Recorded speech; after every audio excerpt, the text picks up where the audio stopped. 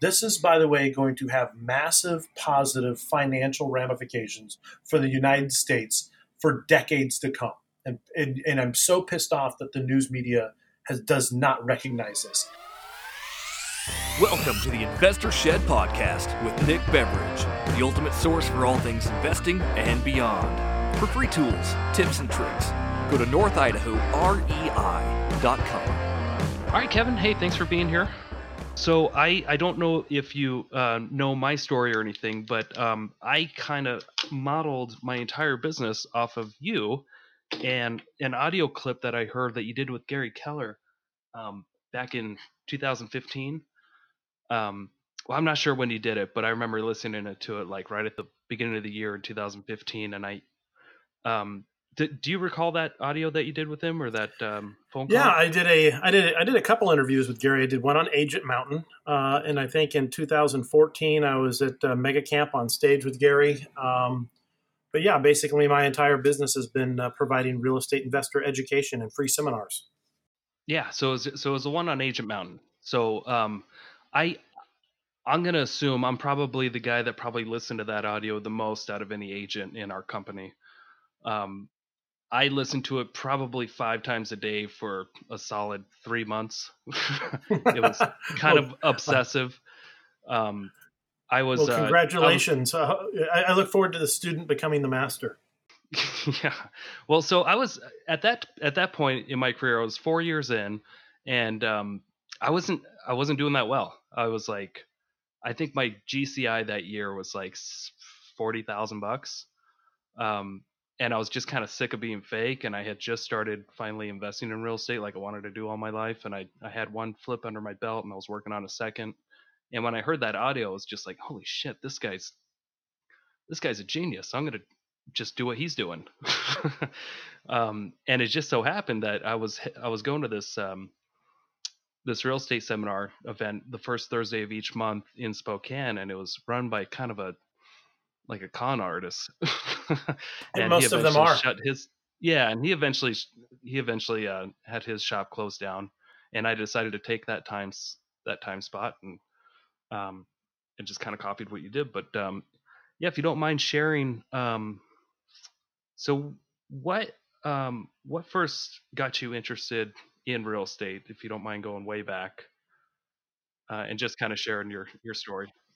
So this is going to be funny, but my real estate adventure began a long time ago when I was a pipe fitter. So I spent many years working on what is affectionately known as the North Slope, which is an area of Alaska way up in the Arctic Circle.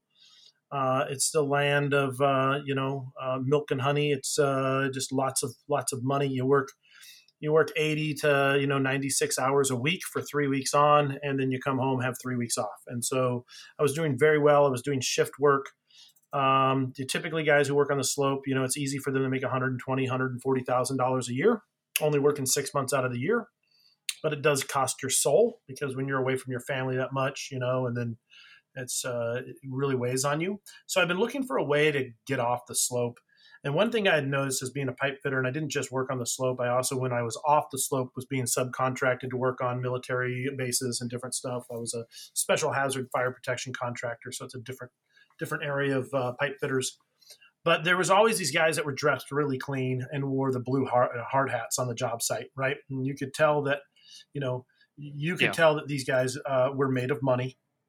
And I would look at them and say, they're paying me $42 an hour plus benefits, and I'm making really good money. What are they making? Because they do not look like they're hurting. I can tell that their meniscus is good, their L5 is good, they haven't had rotator cuff surgeries. And all around me, guys are laid up. Years of being a pipe fitter, it's hard on your body. It's good money, but it just dawned on me the most money I would ever make is how much money they were willing to pay me.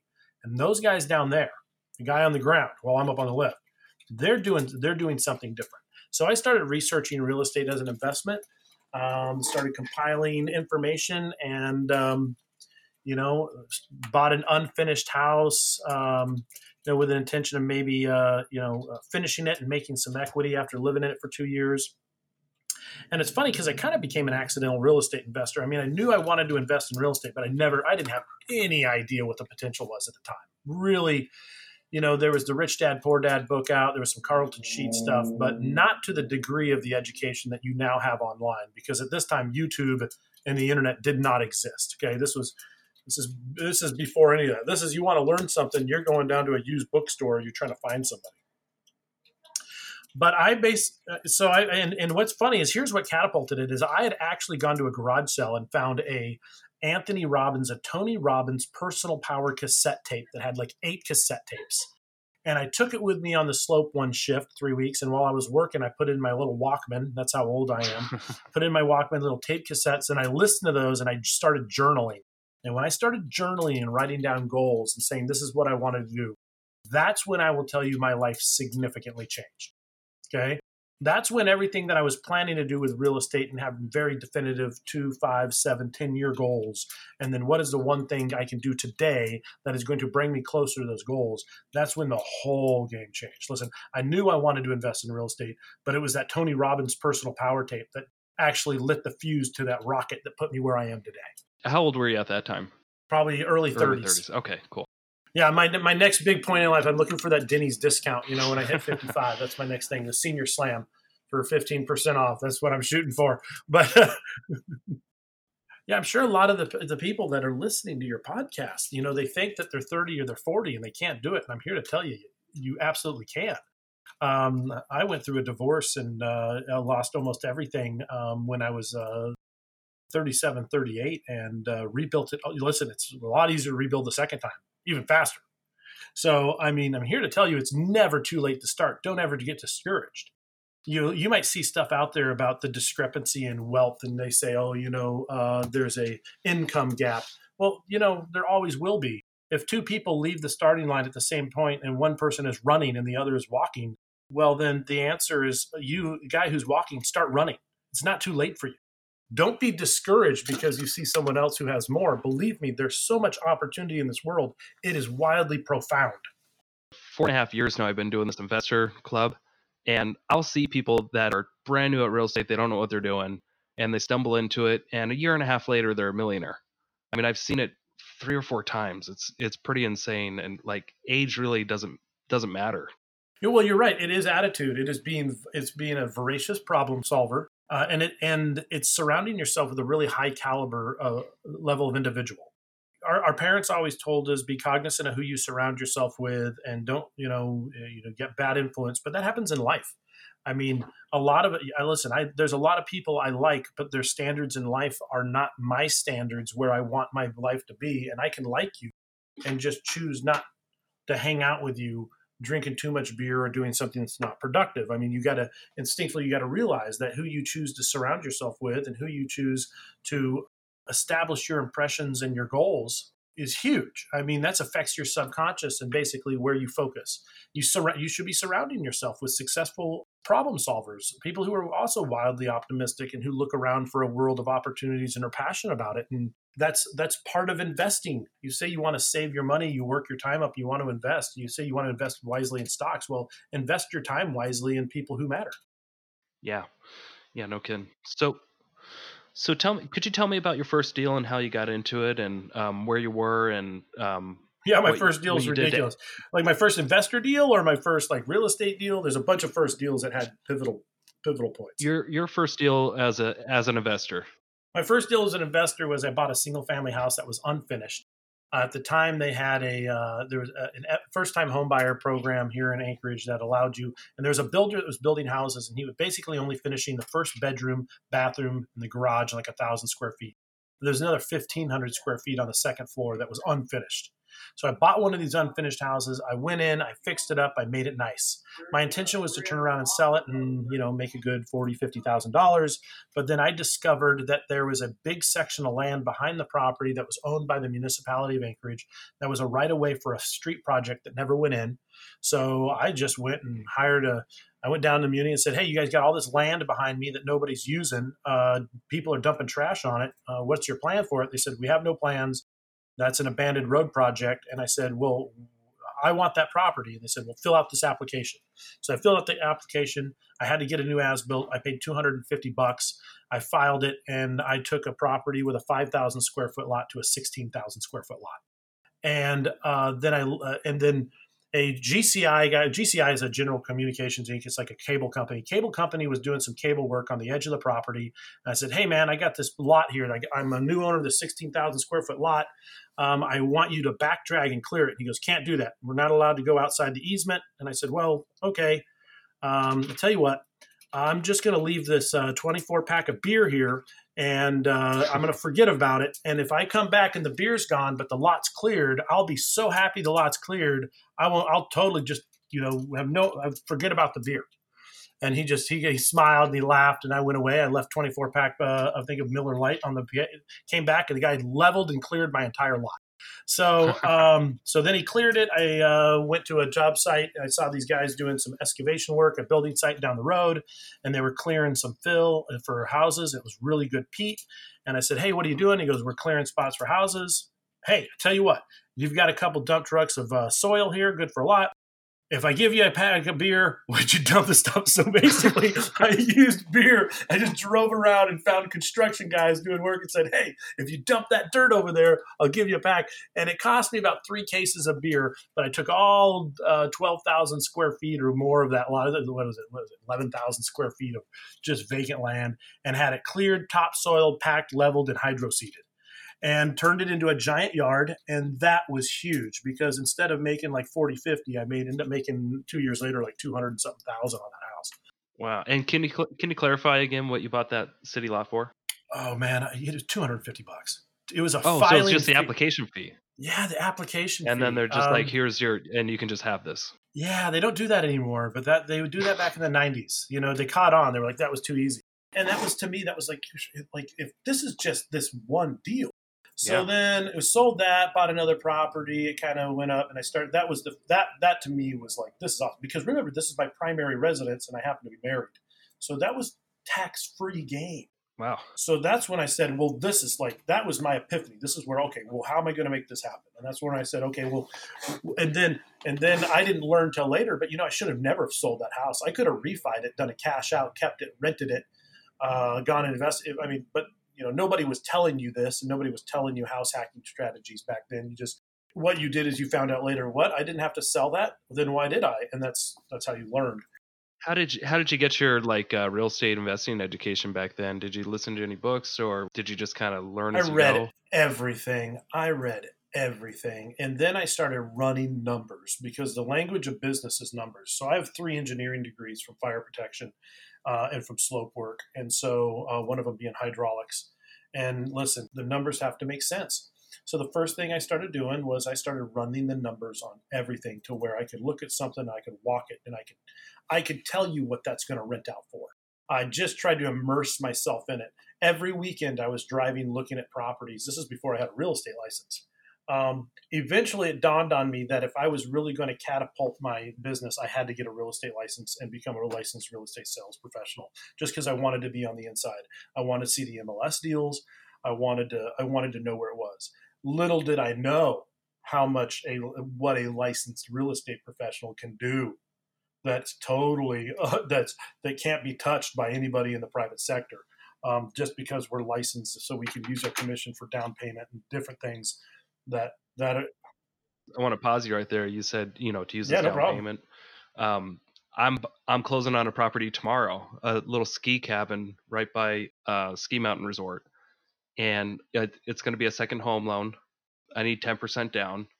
So in my offer, I was able to get them down a little bit and get a 10% commission paid to my buyer's broker, and get them to cover my closing costs. So yeah, I'm going in with 10% down, but I'm going to get it back the same day or the next day. And it's a conventional loan, and a normal person can't do that. No, it's even better. Here's an example. I took a 6-plex and had a seller who wanted to sell it. He desperately wanted out. And I said, okay, well, I negotiated a deal to where my commission was going to be used for a down payment.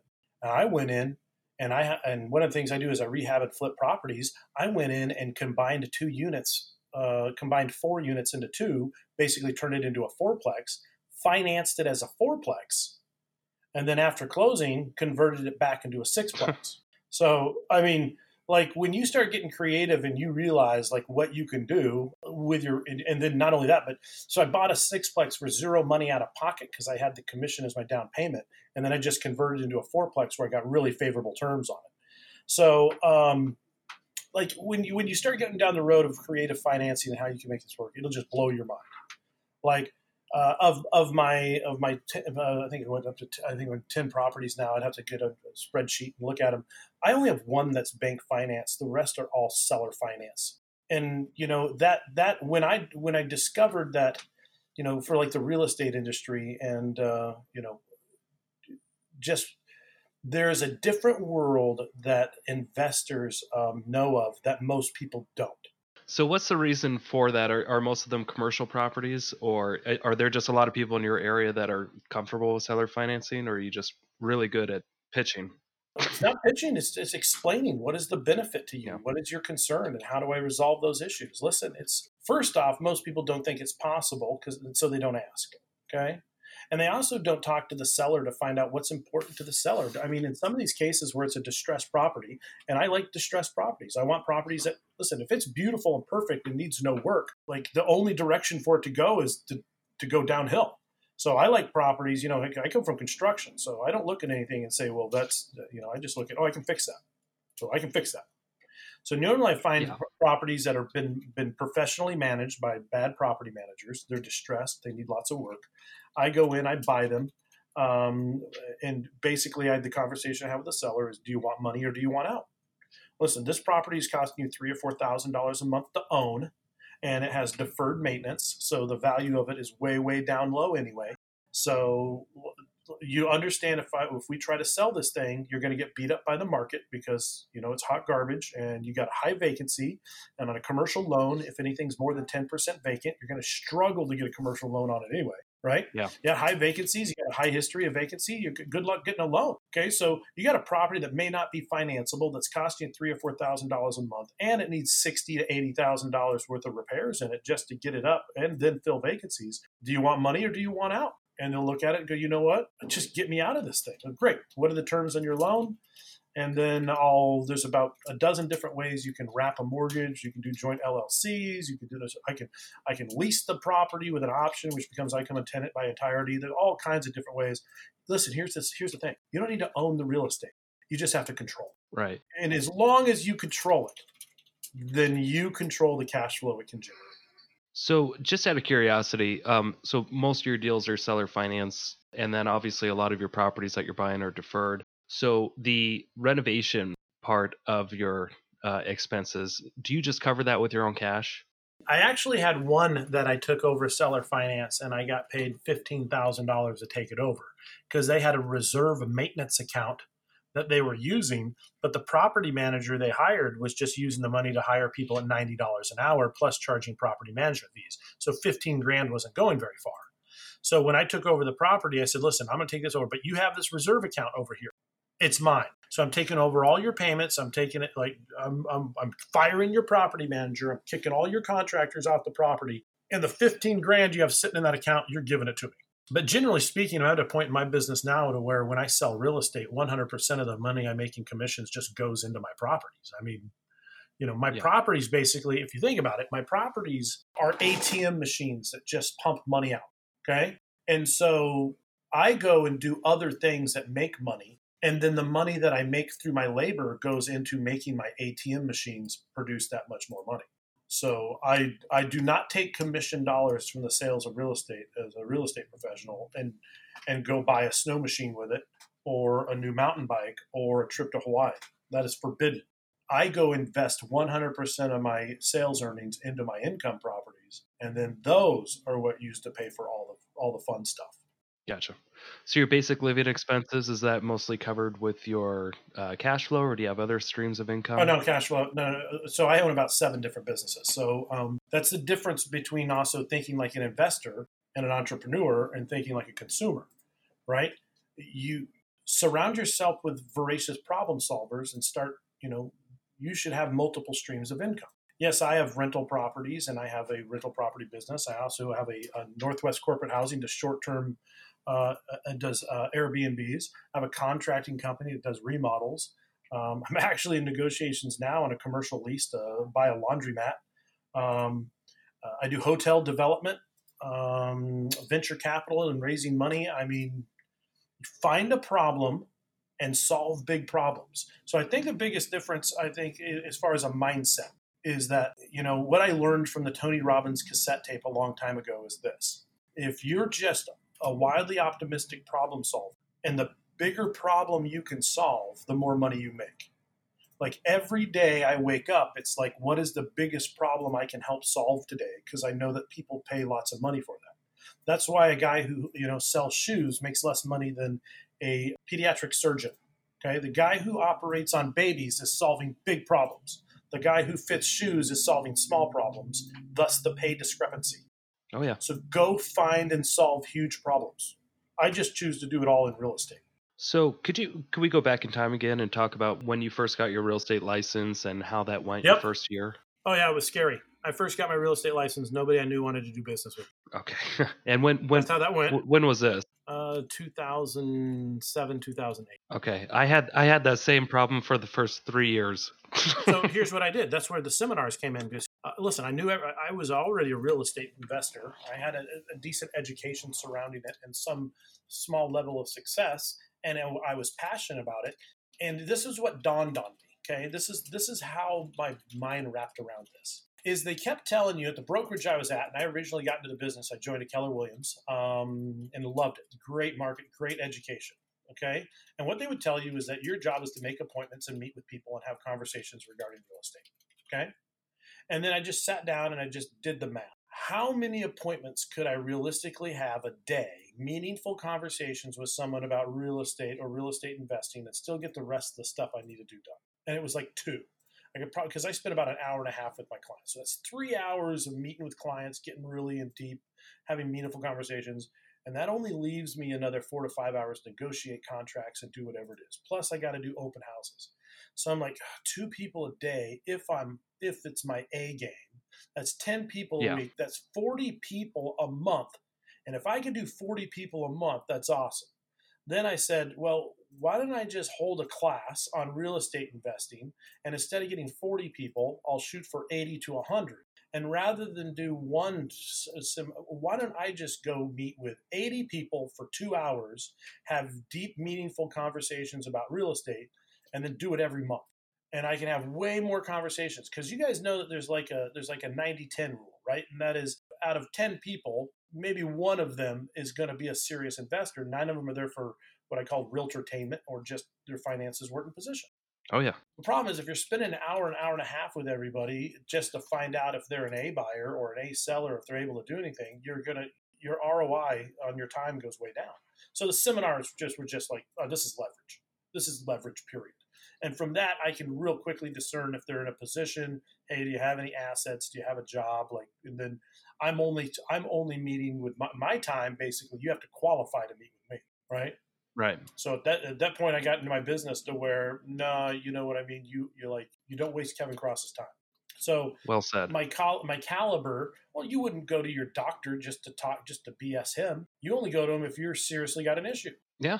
And it gave me the ability to distinguish myself, because when I first got into business, nobody I knew thought of me as the real estate professional that they could trust. And thus I had to recreate new relationships, and the seminars were the fastest way to become a professional. Because people show up and they listen to you speak and talk coherently about a subject, then they walk out of there going, gosh, that was really impressive. I can't wait to either come back next week with a friend, or this is the guy I need to know. So what, before you started the seminars, could you give me an idea? What gave you the idea in the first place, and were you nervous at all when you first did it? Well, I wasn't necessarily nervous. You just got to understand, I'm on your disc profile, I'm all D and I have no SC. It drops off unexistent. I think I'm negative in the S. So I'm like literally asterisked, if you know what those are. Yeah. So I'm all like 100%. Don't waste my time and listen to what I have to say. I'm going to love you. So for me, the public speaking part was never a fear. I had a history. In fact, I was an instructor when I was a pipe fitter way back when. I used to be a Sunday school teacher in high school. I think I went for class president and did the newspaper. So I've always been I've never been afraid in front of crowds. It's never been an issue. Just what made me think of seminars was just the whole leverage part. And listen, like the thought of just meeting with one-on-one indefinitely was exhausting. And two, I love to teach. I love to teach. Yeah. So to me, this was like starting my own school. So how long were you doing that until you started growing a team, and what did that look like? Well, first off, I got into real estate business, and in the rec seminars, I almost immediately. My first transaction was a list sale on a fourplex for $500,000, and I got paid 5%. So I made $25,000 in my first 45 days in business. This is what it looked like. I got my real estate license, and I'm like, well, nobody that I know does business with me. So I went to Costco, I bought a bunch of muffins, and I went to every place that I did business with. One of them was an auto mechanics place that fixed vehicles. And I went in there and I said, you know what? You guys rock. I love the way you take care of my truck. I can always trust you. I know that nobody appreciates auto mechanics, but I appreciate you. Here's some muffins. If there's anything I can do to help you guys be successful in real estate, because that's what I do, I got your back. You guys kick ass. And that was it. And I just went and visited business. I go hit job sites, construction sites. Hey, I was a pipe fitter. Well, anyway, and I would just go back to the sphere I used to be and just say, listen, I appreciate you. You guys are awesome. And if there's anything I can do to help you out, if you're ever in a pinch, just call me. That was my whole marketing strategy. And like right out of the gate, my first week in the business, I stopped by one of my mechanics place, and the guy had just inherited like $200,000. And he's like, well, actually, I'm looking for a fourplex. And I go, I happen to know a lot about investment properties. And he's like, well, find me a property near me. And I said, okay, where do you live? And then I did a search of all listings within a mile of his house and found an expired fourplex from 5 years previous, and called the guy out of the blue and said, hey, I see you tried to sell this property 5 years ago. Any chance you still want to sell it? And he goes, so funny you should call, because I'm looking to move out of state. And I was just thinking about calling a realtor. So I said, well, great. Walked the guy through it. $200,000 down, conventional loan, closed in like 30 days, no brainer, 5% commission. And I was like, 45 days in the business and get a paycheck for 25 grand. And that'll light a fire under your butt. Like, oh my gosh. Yeah. I'm doing more of this right now. Yeah, this works. I might stay in this business. Yeah. And what's funny is here, I'll tell you the funny thing. When I called that seller, it was an accident. See, I didn't know how to work the MLS. Nobody told me. I didn't understand how to do active and past searches or whatever. So when I did a search of a neighborhood, it brought up everything, canceled, expired. And I just saw the list of the property and it looked like a good match. And then I, looked the guy up in the phone book. I didn't know that, like at the time, I didn't even understand that this was an expired listing. I had to go to someone and say, hey, I've got a buyer that wants to buy this property. How do I get hold of the realtor? And they're like, well, that was like from 5 years ago. What? You don't need them. I just didn't know. And I was too stupid to be scared. Yeah. Okay. So I was just like, oh, I don't care. That's I'll a great just call quality anyway. in this business. It was like, well, and so I just wasn't afraid to ask. And after that, like, that's where everything changed, because then I was like, you know what? That's when I started realizing that investors have a higher price point. I'd rather do 3 transactions and sell $1 million than do 5 transactions and sell $1 million. It's just every transaction takes time. Plus, I love investors, and so like it grew. So as I got into real estate sales, I had no intention of starting a team. That wasn't it at all. But then I discovered that there's certain things I hate doing. And so I hired my first transaction coordinator / admin 6 months in the business. In 6 months in the business, I had already accumulated like 10 listings, and I think I was pending around 2 or 3 a month. My first year in the business, I did $11 million in sales. That's not bad. By myself and one part-time assistant. Well, it was in a market where the average sales price was $250,000. But when you do 4plexes and 5plexes and you just seek out investors, well, their average sales price is closer to like $475, $500. And I was contacting expired listings with investors from my investment club and going, hey, are you still interested in selling? And then I was presenting listings. I'd get a non-MLS agreement, and I was presenting these listings directly to a group of hand-picked investors going, I got deals no one else has. You can't find them on the MLS.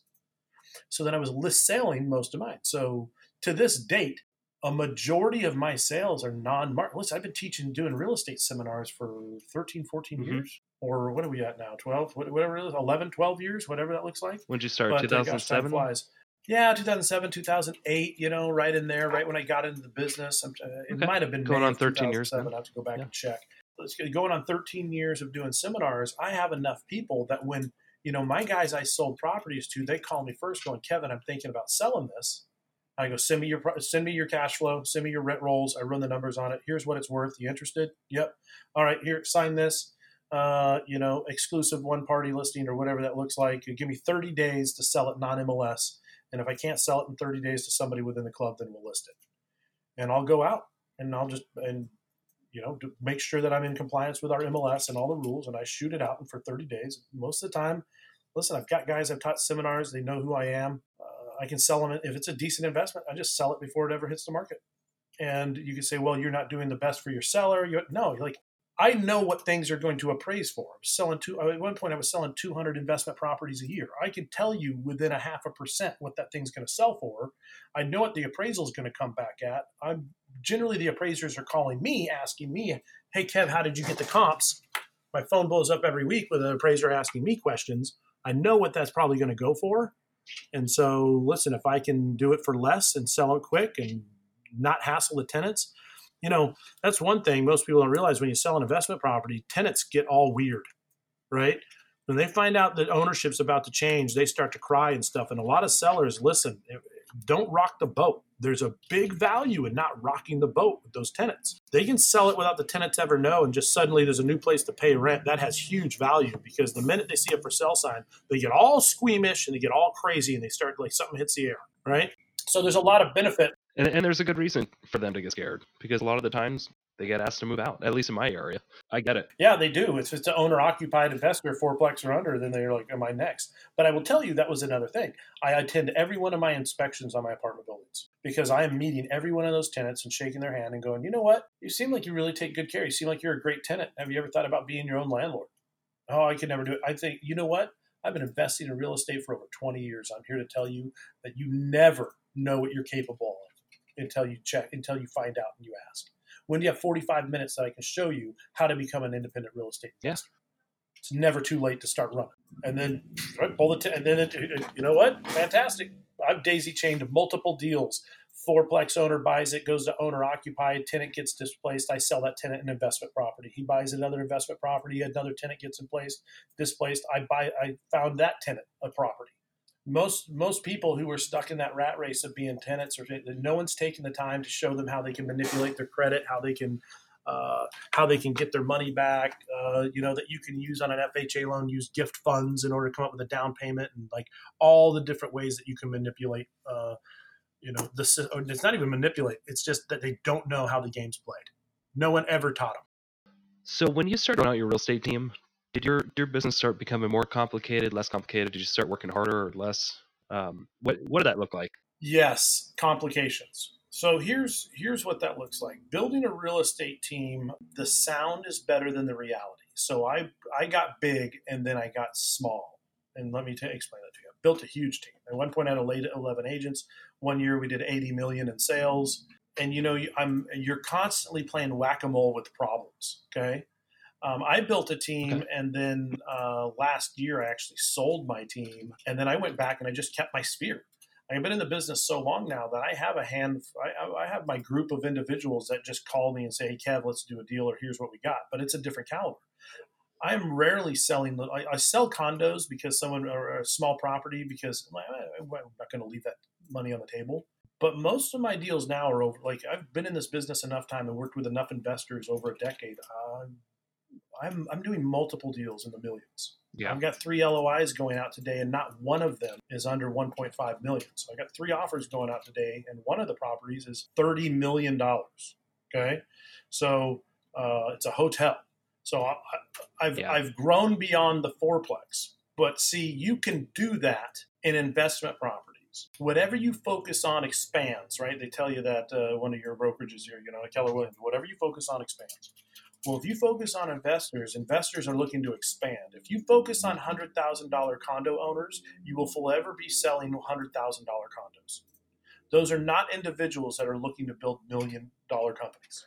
Have you ever played that board game Cash Flow? Long time ago. Okay, I feel like you're on the fast track, and maybe having a real estate team maybe is just a distraction. The real estate team was a distraction. Is that accurate? Well, yes. So here's my thought on real estate teams. Okay, they're good in certain markets. My market may be less powerful. I mean, it just depends on. It also depends on what you want your life to look like. Listen, I love my freedom. I love the freedom of my time. I love dictating. I love checking and I like I said, I got 45 units. I self-manage my own properties. I'm a hands-on guy when it comes to solving problems. For me, a real estate team kind of changed over the years, and I think I don't know where the industry is going to end up, but I suspect it's going to get very, very expensive for people on teams. And what I mean by that is that you have to understand that we used to own our data, okay? As a real estate industry, we owned our data. And just like me working with investors, I have tools, tricks, and ways, and I know things that that other individuals don't know, and therefore I have a unique value. Well, the National Association of Realtors gave up all that information in 2014. Okay, when they allowed the sale of Realtor.com and everything to whatever it was, News Vista or whatever that company was, and they said, "Here's all our data and everything we've amassed and all our proprietary information," and then they took it and gave it to Zillow. You don't own your information anymore. Our MLSs and the NAR betrayed us. So now that you don't own that information, okay, and it is all just out there for anybody to take, you have been reduced to a service. If you're just doing residential sales or just simple stuff, you've been reduced to a service-based industry. And I don't know if you've noticed, but a service-based industry means you're just processing. This is the same thing that happened to big screen or flat screen TVs, right? So what had happened? Well, it used to be it was $3,000 for a flat screen TV, $5,000. But then the technology, after time, they no longer own the tech. It gets margined. All the companies pick it up. They mass produce it. It comes down to providing service. You can buy a 65-inch flat screen TV for $299. Yeah. The same thing is happening in the real estate industry with Redfin and stuff. So here's what I say. The teams and stuff that are just internet leads and treating people like transactions, you're doomed and you don't even know it. It is time to build a bunker around your business. And for me, helping investors, doing creative problem solving, helping them solve tenant issues, helping them find deals and run numbers or find opportunities where none exist, and building a phenomenal relationship with the individuals in the process of doing it is something Zillow can't compete with. They can't. No, never. So I'm solid in my business because my business is different. And I also understand because of that, I'm going to build a real estate empire. So if it ever does become so frustrating, I want to do it, I have enough money being made in passive income. I can just walk away from the industry at any given time. I don't need to sell real estate anymore. I'm making enough money from my apartment buildings. I could just say I'm out of here. Now, is the real estate agent sales team much different from your other businesses? Oh, yeah, absolutely. A real estate sales team is completely different. You are basically there to provide leadership, accountability, and training. Okay. And if they don't perform, you're covering their expenses. Okay. So it gets sticky. Now, I'm also president and broker of a broker now, and I love that. Now this is like running a team, but if you don't perform, that's on you. I'm not paying for it. A little different. It's also interesting that when you're growing a team, you got to be real careful because it's hard to attract people who can run when you're selling crutches. And what I mean by that is if you're offering to do everything and you're saying, here, we'll cover and we'll let you make it and you make it a real easy, then the truth is really high performers like a little bit of a challenge. They don't want you to do everything for them. And oftentimes we think that's what it takes offering them the world in order to get great producers, but it doesn't. In fact, if you as a team, you're offering to do everything for them, you're offering the world, you're probably going to attract the people that you don't want. What you want is you want to attract the individuals just by saying, we have really high standards and I'm holding you up like this is what you're going to have to do. And if you can't do it, well, then you don't fit in here. Sorry that your standards in life are so low that you can't perform here.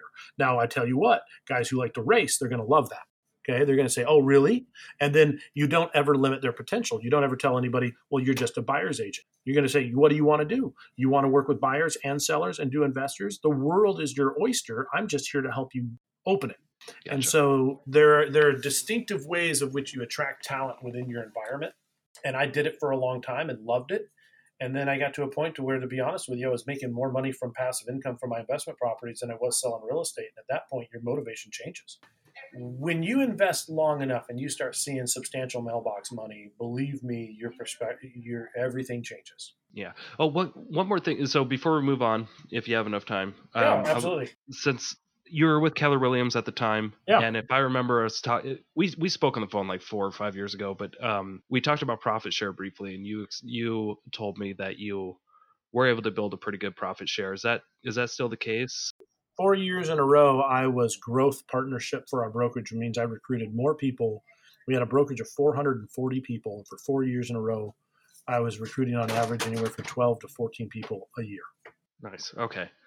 And since then, and then you left Keller Williams a year or two ago, and Yeah. Are you still? And you're still getting profit share, right? I am, and it's decent. I mean, I won't ever if you want to mail me a check, I will never tell you no.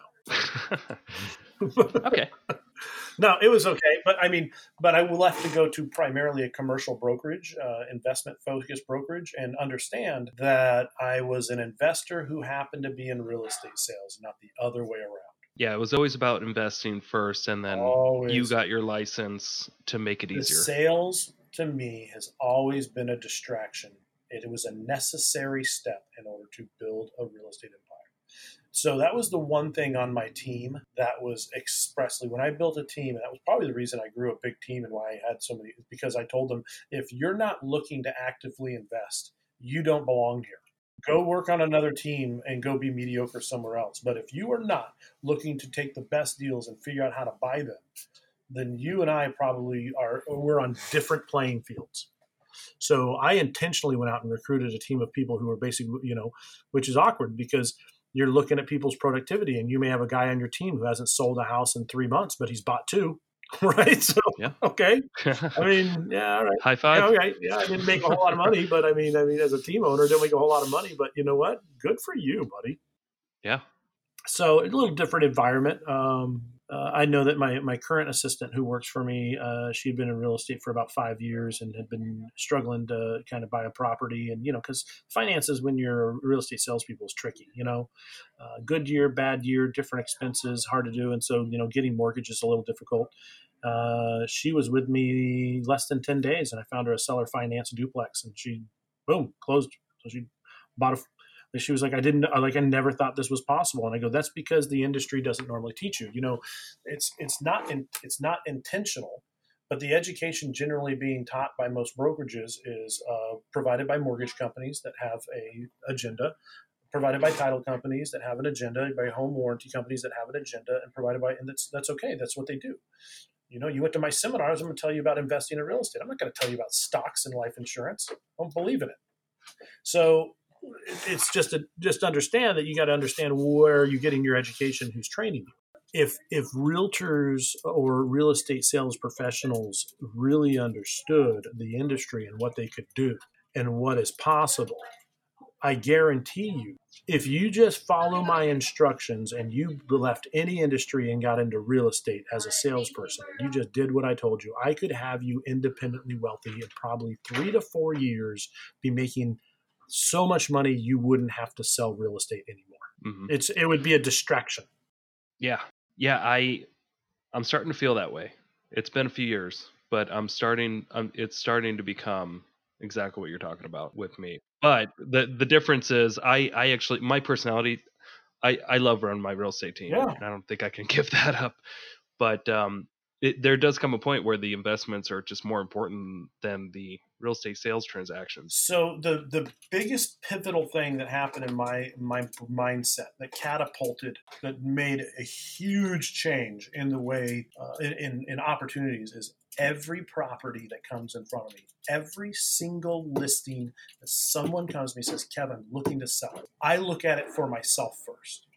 And that is, I look at it and I say, you know what, Nick, brought me this condo you're looking to sell, and why are you looking to sell it? What do you want out of it? What's your goal? What are you looking to hit? What's your long term? What terms are you hoping you'll get for it? Are you just looking to cash out? Would you ever be interested in seller financing anything creative? And then I'm going to analyze that deal. I'm going to look at it. Is it a good Airbnb? Could it make a good rental? Is there any kind of potential? And I'm going to comb that thing through first for myself, and then I'll come to you and I'll say, Nick, so here's the deal. I preface this right up front. I say, Nick, here's the deal. I look at every piece of real estate as if I'm going to buy it. And if it looks like something would you be offended if I made you an offer, no matter what it is? Would you be offended if I offered to buy your property if I thought it fit? Of course not. What's your offer? There you go. Well, you know what? I don't know. Let's take a look at it. Let's find out what you're looking to do. Then I'll go look at it. If it looks like something I'd buy, I make an offer. If not, I say, you know what? It's a great property. It has excellent potential, and here's what I think you can do. It's just not the right fit for me, but I'm happy to find the right. Now that I know what kind of person would be attracted to this property, I'm confident that I can help you be successful in selling it. Yeah. Right. And therefore, Mhm. when I tell you what, someone comes to me, I had a little old lady with a duplex, a duplex downtown on the Park Strip who wanted to sell it because she was sick and tired of tenants. And I wasn't in a position to buy it right then. I just bought a 16-plex and I was flipping it. I was into it for about 150 grand. I don't know where else I had. I was like, gosh, I don't quite have the resources right now to put 25, 30% down on this duplex. But gosh, this thing would make a great Airbnb. So I just said, hey, why are you selling it? Well, I'm sick of dealing with tenants. I got this issue. It's like, and I said, well, is the only reason you're selling it because you're sick of dealing with tenants? She said, yep, I've done 3 evictions in a row. The thing hasn't made money in over a year. I said, I'll lease it from you. I'll lease the whole building. Will you give me a discount if you lease the whole building and I pay all utilities? What would you sell it for? She said, well, that case, I'll lease the whole building for $1,500, which is dirt cheap. Okay. I said, great. I'm going to sign a 2-year lease. I'm going to lease it from you and I'm going to pay everything, like a triple net lease. Pay you $1,500, just like a commercial lease. I will pay everything out the door. You won't have to deal with squat. And then I went in, I furnished it, and turned it into an Airbnb. And 1 unit upstairs makes me about $2,500 a month. Just 1 unit. The unit downstairs I left vacant, and I stuck a house cleaner in it, and she gets that. And she does all the house cleaning on my Airbnbs in return for getting free housing. And how many units again are there?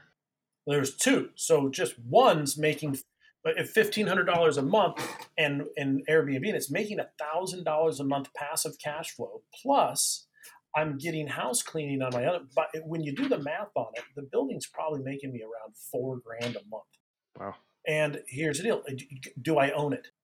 No. I control it.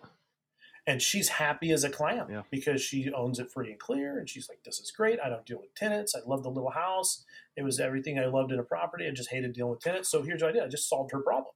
So that's where most realtors would have looked at this and said, oh, you're looking to sell it? Well, gosh, here, I'll put a price tag on it and let's sell it. Yeah, you found out what her motivation was. Her motivation, she didn't want to sell it. She was like, she felt like she had to because she hated tenants. Once I showed her another way, great. And I'll tell you that those opportunities are out there all the time, but most of us get so focused in with blinders on that get a listing, sell it, get a listing, sell it. Now, who teaches you that? The brokerages. Why do the brokerages teach you just to take listings and sell them? Because then they make money. There's no brokerage, no title company, no lender made money on this deal. The only person who made money was the seller, the owner, and me. Yep. So they'll never teach you those things. It's not because there's anything wrong. It's just because that's just the way the business works, man. People usually teach to what's going to benefit them. Yeah, and so like this is where I'm saying that as investors, as you know, when you have an investment podcast, there is a world of opportunity out there, and most people just don't even know. And if anybody, and this is, if anybody tells you that you don't have something because someone else does, avoid that person like the plague, okay? Because I'm here to tell you that there are so many deals and so many opportunities everywhere I go. I swear to God, I'm just like, I'm swimming in them. I go on a road trip with my wife and we go and we stumble into little towns. I'm just amazed at just like, oh, look, you could do this, you could do that, Here's what I would encourage anybody to do. If you want to like create if you want to do a mindset, I think this is an exercise I did a long time ago, and it was unintentional, but then it changed the complete way my brain was wired. And I started a journal, and I called it the $1 Million Journal. And it was every day I had to think of $1 million idea, right? Just $1 million idea. What's $1 million idea? I don't know. A cup holder, like a different design on a cup holder. Okay, different think of a tool. Think of some way to solve a problem, a creative way on a sign, some sort of e-business. But like, what's a business or what's something I can create? Okay, because how are businesses created? They're created when you solve a problem. So every day, my $1 Million Journal was what's something I could create or what's something I could patent that if it were done, somebody with the time and effort and energy could turn this into $1 million problem solving business. I literally would just journal like that. And I did it for a year, and I have this huge, thick journal of all these great ideas. But then it's funny, after I got the course, pretty soon you just train yourself that you're constantly looking at how do I solve that problem and how do we make it a profitable business. Yeah. And then you have the problem that you want to do it all and there's not enough time in the day. And how do you focus your priorities, right? You know how you do, you know what that is? That's upgrading your sphere. Because eventually you're going to surround yourself with other people who have resources and abilities that you don't. So when and you come to them, when you have your group of trusted advisors, you're like, I just thought of this awesome idea. And they're like, oh, I love that idea. And who do you know? I know a guy. And next thing you know, because problem solvers surround themselves with problem solvers, and then then the ball really gets rolling. I will tell you, the group of individuals I'm blessed to know who literally have, millions of dollars they could invest in a project. You would think that, by reading the news and seeing what's out there, they're Scrooge McDucking their money. They're walking around with a scowled, face, and they're just like fun stomping stuff and hoarding. They're not. The individuals that I've surrounded myself that have abundant wealth and the ability to do this are some of the most generous, philanthropic, wildly optimistic, funny individuals you've ever met. They are and they're just wicked smart. They love to, just like a normal human being. If they go do karaoke, they go do like stuff that you would never know. You would never know that guy owns a house free and clear and has 500 rental units and a house in Maui, because you want to know what? He drives a Subaru. He drives a pickup truck. It's funny, but there is a misconception over wealth that has been propagated by individuals who are making money from you thinking you can't do it. Yeah, I have to agree. I mean, my favorite private money lender that I use, he's worth millions, and he drives this ugly little white car around. You just described him to a T, though. He's funny, really smart, great person, very charitable. Well, think about that. If you were a grumpy pain in the butt who made everybody's life difficult, is anybody going to do business with you? No. Like, they'll just go do business with someone they like, right? And so, like, you got to understand that those individuals who've amassed wealth and do that, they're fun, and they care about the people. They like solving problems. They're also, you give them a challenge, and they're happy to help you solve it. At a meeting this morning, I spent 2 hours with some hotel developers, and I had a client that has a lot that he wants to replat and build a big hotel on. We've been talking to a hotel chain about it. That's a big deal. So I said, I don't know I've never done hotel development, but I know somebody who has. Let's call him. Dude, he gave us 2 hours of his time. Here's who you want to call. This is what you're going to do. This is how you form your PPM. This is like, for a hotel, it's different than a normal one. And I was like, well, what? He's like, no, man, I'm just happy to help. Yeah. So it's a different environment. And I'm here to tell everybody, and I hope anybody out there that's feeling as if there's an us versus them, it's not. Okay, that there are some wonderful, wonderful people out there, and everything I've done because other people helped me, or they knew more, because I didn't recreate the wheel. I'm just an extension of other knowledge and experiences that other people have been through. Don't think that that it's not possible. Just go seek out and be curious, and you'd be surprised at who will give you a moment of their time and help you out. You really would. Oh yeah, couldn't agree more. All right, cool. Well, before we go, I just want to ask you some more questions about your businesses. So you've got 7 right now, you said, right, that are active? That I can call off the top of my head. Okay, so yes, I have Out of those, what would you say is the worst that you wouldn't recommend anybody doing? Well, it's not the worst. So, okay, one is there's 2 that require more effort than others. One is owning a contracting company. Okay, and that is I've tried that. I gotta agree. It's just talent. I mean, in our market, there's a real shortage of really good talent. And if you want top tier help, you're going to have to pay them $35, $40 an hour. If you're paying $25 an hour, $20 an hour, that's subpar for a sheetrocker painter guy, and he's going to do. It's just tough. You want to bite the bullet. You just have to pay, which means that you better have some big jobs lined out, and you better be able to keep them working full time. You got to have enough work that they're doing 40 hours a week at least and making $35 an hour, because they're not getting a full week. Then they're going to go do something else and go work for someone. So, I mean, contracting business, it's nice when you own apartment buildings, because rather than paying $60, $90, $80, $100 an hour to have a guy go do something, I have my own crew. Yeah. So there's a benefit there. But then when my businesses are running smooth, I better pick up a side job for them to go do for a client or something. And it's just a lot of work. So I've gone out and bought rehab flippers just so they have a job. Like one that I'm like, well, I don't think I'll make any money on it. I'll probably break even, but at least my guys will be working full time and I have something so they're never laid off, right? Think about that. I actually went and bought a building just so that if things got slow, I'd say, go work on that. And then, and then I don't lose money because if I don't have hours for them, I'd say, well, we don't have anything today, go home. Then the minute he goes home, he's checking Craigslist for a job to pay. So one is contracting. The two is Airbnbs, because Airbnbs are a lot of work. They're a lot of money, but they're way more work than I thought going in. Okay. Mm-hmm. And that is once you getting them operating, you need to understand, even with 2 full-time house cleaners cleaning the units and making sure my units are great, you got someone that checks out at 11 and somebody's moving in at 5 and your house cleaner gets the flu. Guess what you do? You go clean house. You're a house cleaner. You're a house cleaner. Because if that place isn't clean and they show up, it's going to affect your 5-star rating, and your star rating on those sites is critical. Yeah. So it really is powerful. So do you have do you have backup cleaners then, or backups to backups? Yeah, I do. But here's the deal. Sunday, I've in the last 6 months, I've had to do that twice. And I'm like, dude, I am not a $20 an hour guy, but I'm stuck doing a $20 an hour job right now, and I'm not happy. Yeah. But sometimes you just got to do it. But that happens even on my long-term rentals. I have stuff where I'm trying to get hold of my contractor to come check out, and I've got a client saying there's water somewhere, and I got to go run out there and take a look at it. But the Airbnbs are a lot of work. I do enjoy it because I love having really attractive properties. And, there's some sort of pride and ownership. Mm-hmm.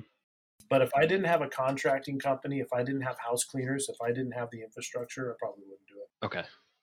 Got it. I'd be like, I think owning a bunch of investment properties and having that leverage, but I would not go, I'm going to go Airbnb first. And then it might work. And it probably, and I know other people have done it.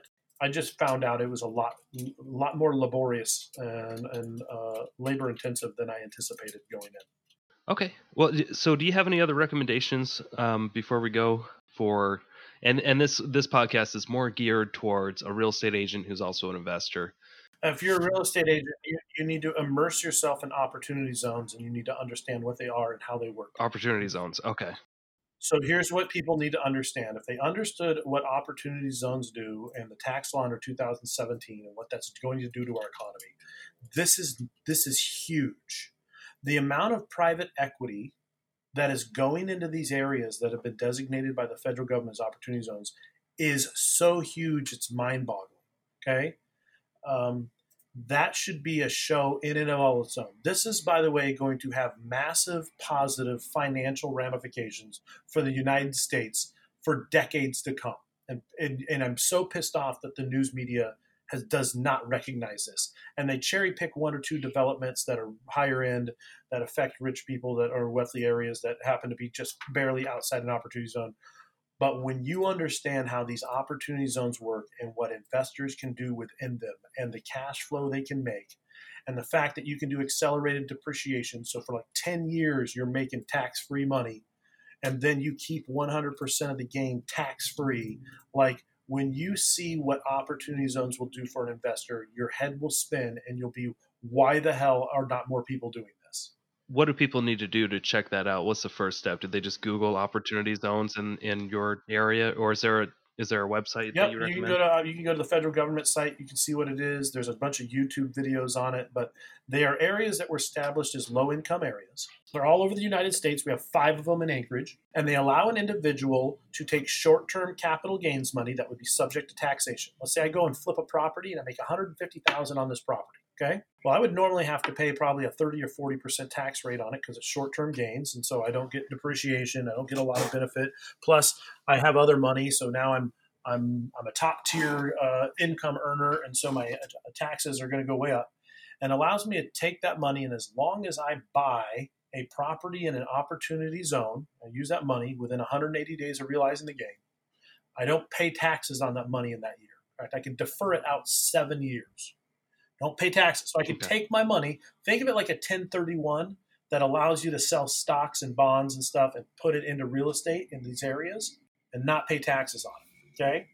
Well, in 7 years, provided I still own the property, I still pay taxes, but my basis is reduced by 15%. But in the meantime, here's what happens. You buy a property in these distressed areas, then you have 30 months to double the base cost basis of the real estate. Okay. That means if I bought a property for $400,000 and the land is worth $100,000, you pull the land out of the price. That means the building is $300,000. If I put $300,000 into that property and double it, okay, within 30 months, I've done a qualified opportunity zone purchase. Okay. So then I own it for 7 years. I don't pay. Then I gotta claim that that short-term gain that comes due with a 15% reduction. But if I own it more than 10, 100% of my long-term capital gains, my equity increase, my debt pay down, all tax exempt. Not a 1031, Gotcha. not Okay. anything.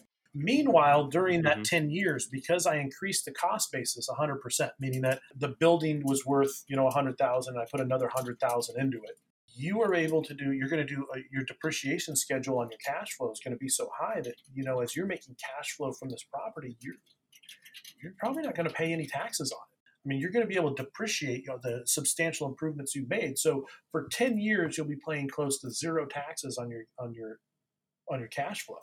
And then after 10 years, you're able to keep 100% of the equity and sell it. Now, you don't have to sell it after 10. You can hold it up to 2046. But you have like another 20 years you can hold that and sell it and pay zero taxes. You don't have to 1031.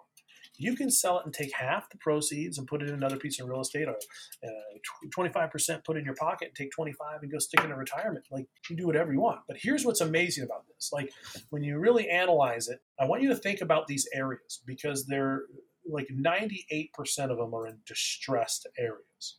This is part of the reason that unemployment, by the way, is so low, particularly Black unemployment, and why they're seeing jobs in these areas. Because as private equity and capital is being poured into these areas, it is creating prosperity. Okay. Places are getting rejuvenated. They're improving the basis, because the best deals are either development, new construction, or just the crappiest building on the street. So then guys with lots of money, no tax. This is not a federal government program. This is not the government doing this. This is people with equity, with a history of development, going into areas, buying the worst properties, turning them around, cleaning them up, working with municipalities to improve street light, make it clean, nice, because they want to make money on it for 10 years, and then they want to have a good asset, strong asset they can sell after 10 tax-free.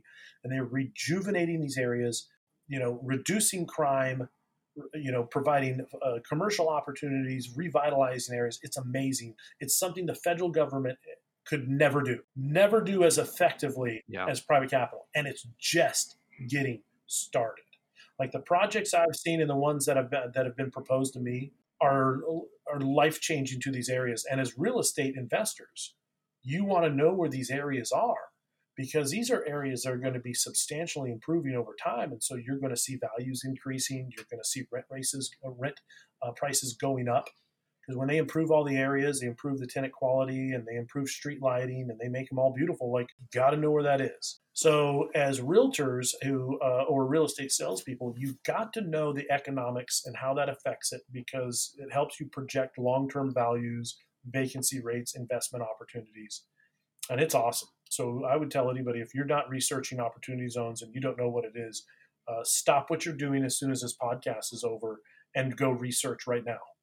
All right, perfect. And since you've been talking, I actually pulled one up right in my area. Had no idea. I like this. I like exactly where this zone is. Yeah, and so interesting stuff. And you would be really surprised at what you can do with them. Next, you need to educate yourself on how to create an opportunity zone fund and different things. But I think that's the next huge wave over the next probably 7 years. I'm suspecting that opportunity zones are going to be massive. You're going to see tons of private equity. I already know of several that are multi-million-dollar projects, and all over the country. Yeah, they're great. Just be aware. All right. So if you're a real estate agent out there and an investor, stay away from internet leads, right? Don't make that the base of your business, and get immersed in opportunity zones and your local investor community. Yeah, build relationships. Here's the thing: you don't need a database of 30,000 people. No, definitely not. You need 50 people that you love and appreciate, and who love and appreciate you back.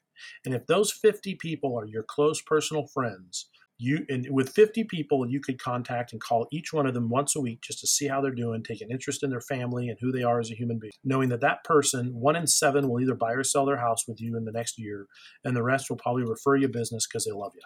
And you don't need a giant database of 30,000 people, and you don't need to stick your face in the side of a bus. What you need is meaningful relationships. Mm-hmm. Period. Couldn't have said it better. All right. Well, thank you for your time. Do you got anything else you want to relay to people before we go? No, it's just again, it's a world of opportunity. Don't get discouraged, right? There are days that are frustrating. We all have those, but I'm here to tell you that there's more sunshine than there is rain. Awesome. Well, you're a legend, man. I appreciate you being here. I appreciate you. Appreciate your hard work. Thanks for educating people. Yeah, and if anybody wants to get in contact with you, how do they reach you? Yeah, you can just reach me at Kevin, Kevin, at AlaskaRex.com, AlaskaRex.com, or you can call me at 907-529-2289. Yeah, if you're an empire builder, if you got a great deal, you have an investment opportunity, I would love to hear about it. Awesome. All right. Appreciate it. Well, you have a great day, and thanks for being here. All right. Thanks, Nick. All right. Good.